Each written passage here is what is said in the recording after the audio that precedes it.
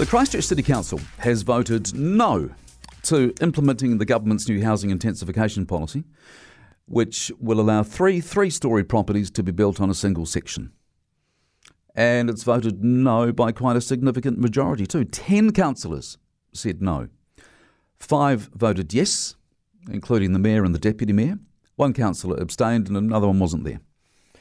Of course, it is government policy, but remember it has the backing of the National Party too, which joined forces with Labour last year to introduce this and make it happen. Now, right from the outset, I've thought that it's a dog of an idea.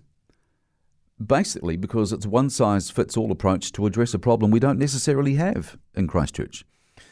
But even though we don't have the problem of nowhere to build houses, the government thinks we should be squeezing as many houses as possible onto every bit of land.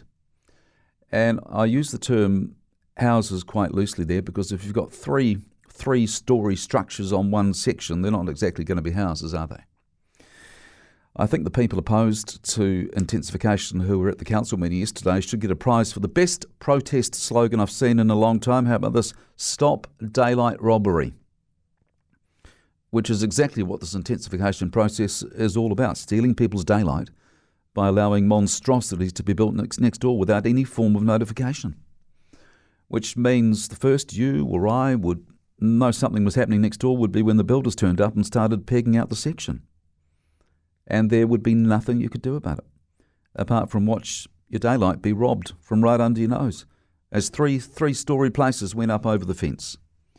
Shady in so many ways. And so yesterday, Christchurch City councillors had to decide whether they would agree to enforce this new government policy or not. 10 of them voted no. As one councillor, Melanie Coker, put it, they flipped the bird at the government. You may have heard Housing Minister Megan Woods talking to Mike earlier. She was saying she wants to see what analysis the Christchurch City Council has used to reach the decision it reached yesterday. She says Christchurch has had the second highest rent rises in the country and more places need to be built, which might be a fair argument, but there is no way I can accept a situation where developers could cram three-storey properties on any section in any part of town. That would just be nuts. Yes, the central city. That is a prime location for more intense housing. And we're seeing it already, aren't we, with the apartment developments that are happening. In fact, I had a call last week from someone who was driving past some places built, I think it was near Deans Avenue, and he was saying that they worked perfectly there. But what about elsewhere in town? Summerfield, Bishopdale, St Albans, you name them. Any part of a town where people live because they want a bit of space for the kids to run around or they want to grow vegetables and they want light and sunshine. Why on earth would any councillor vote in favour of that being ruined by this holus-bolus approach the government wants to take?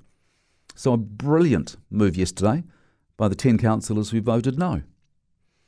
The risk now is that the government will choose to appoint commissioners or a Crown manager to take over and enforce the policy in Christchurch.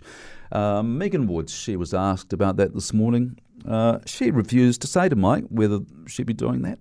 She was banging on about taking a mature approach and wanting to see the numbers behind yesterday's decision. I'll tell you what the numbers won't show you, Megan, is how much of an influence the upcoming elections had on how councillors voted yesterday. Because remember, at a council meeting last week, one of the people opposed to the intensification policy told councillors that the way they vote could be a deciding factor in their success or otherwise in next month's local body elections. So, of course, that would have been a factor in how councillors voted yesterday. But I actually don't care about that because until that vote went through yesterday, I wasn't sure whether the City Council would have the fortitude to tell the government where to go with this policy. And I am delighted that it has. Yes, in the long run, it may not make one scrap of difference, especially if the government gets all heavy on it and goes down the track of appointing commissioners or a Crown manager to take over and make the policy happen here in Christchurch. But that, as far as I'm concerned, is a risk well worth taking.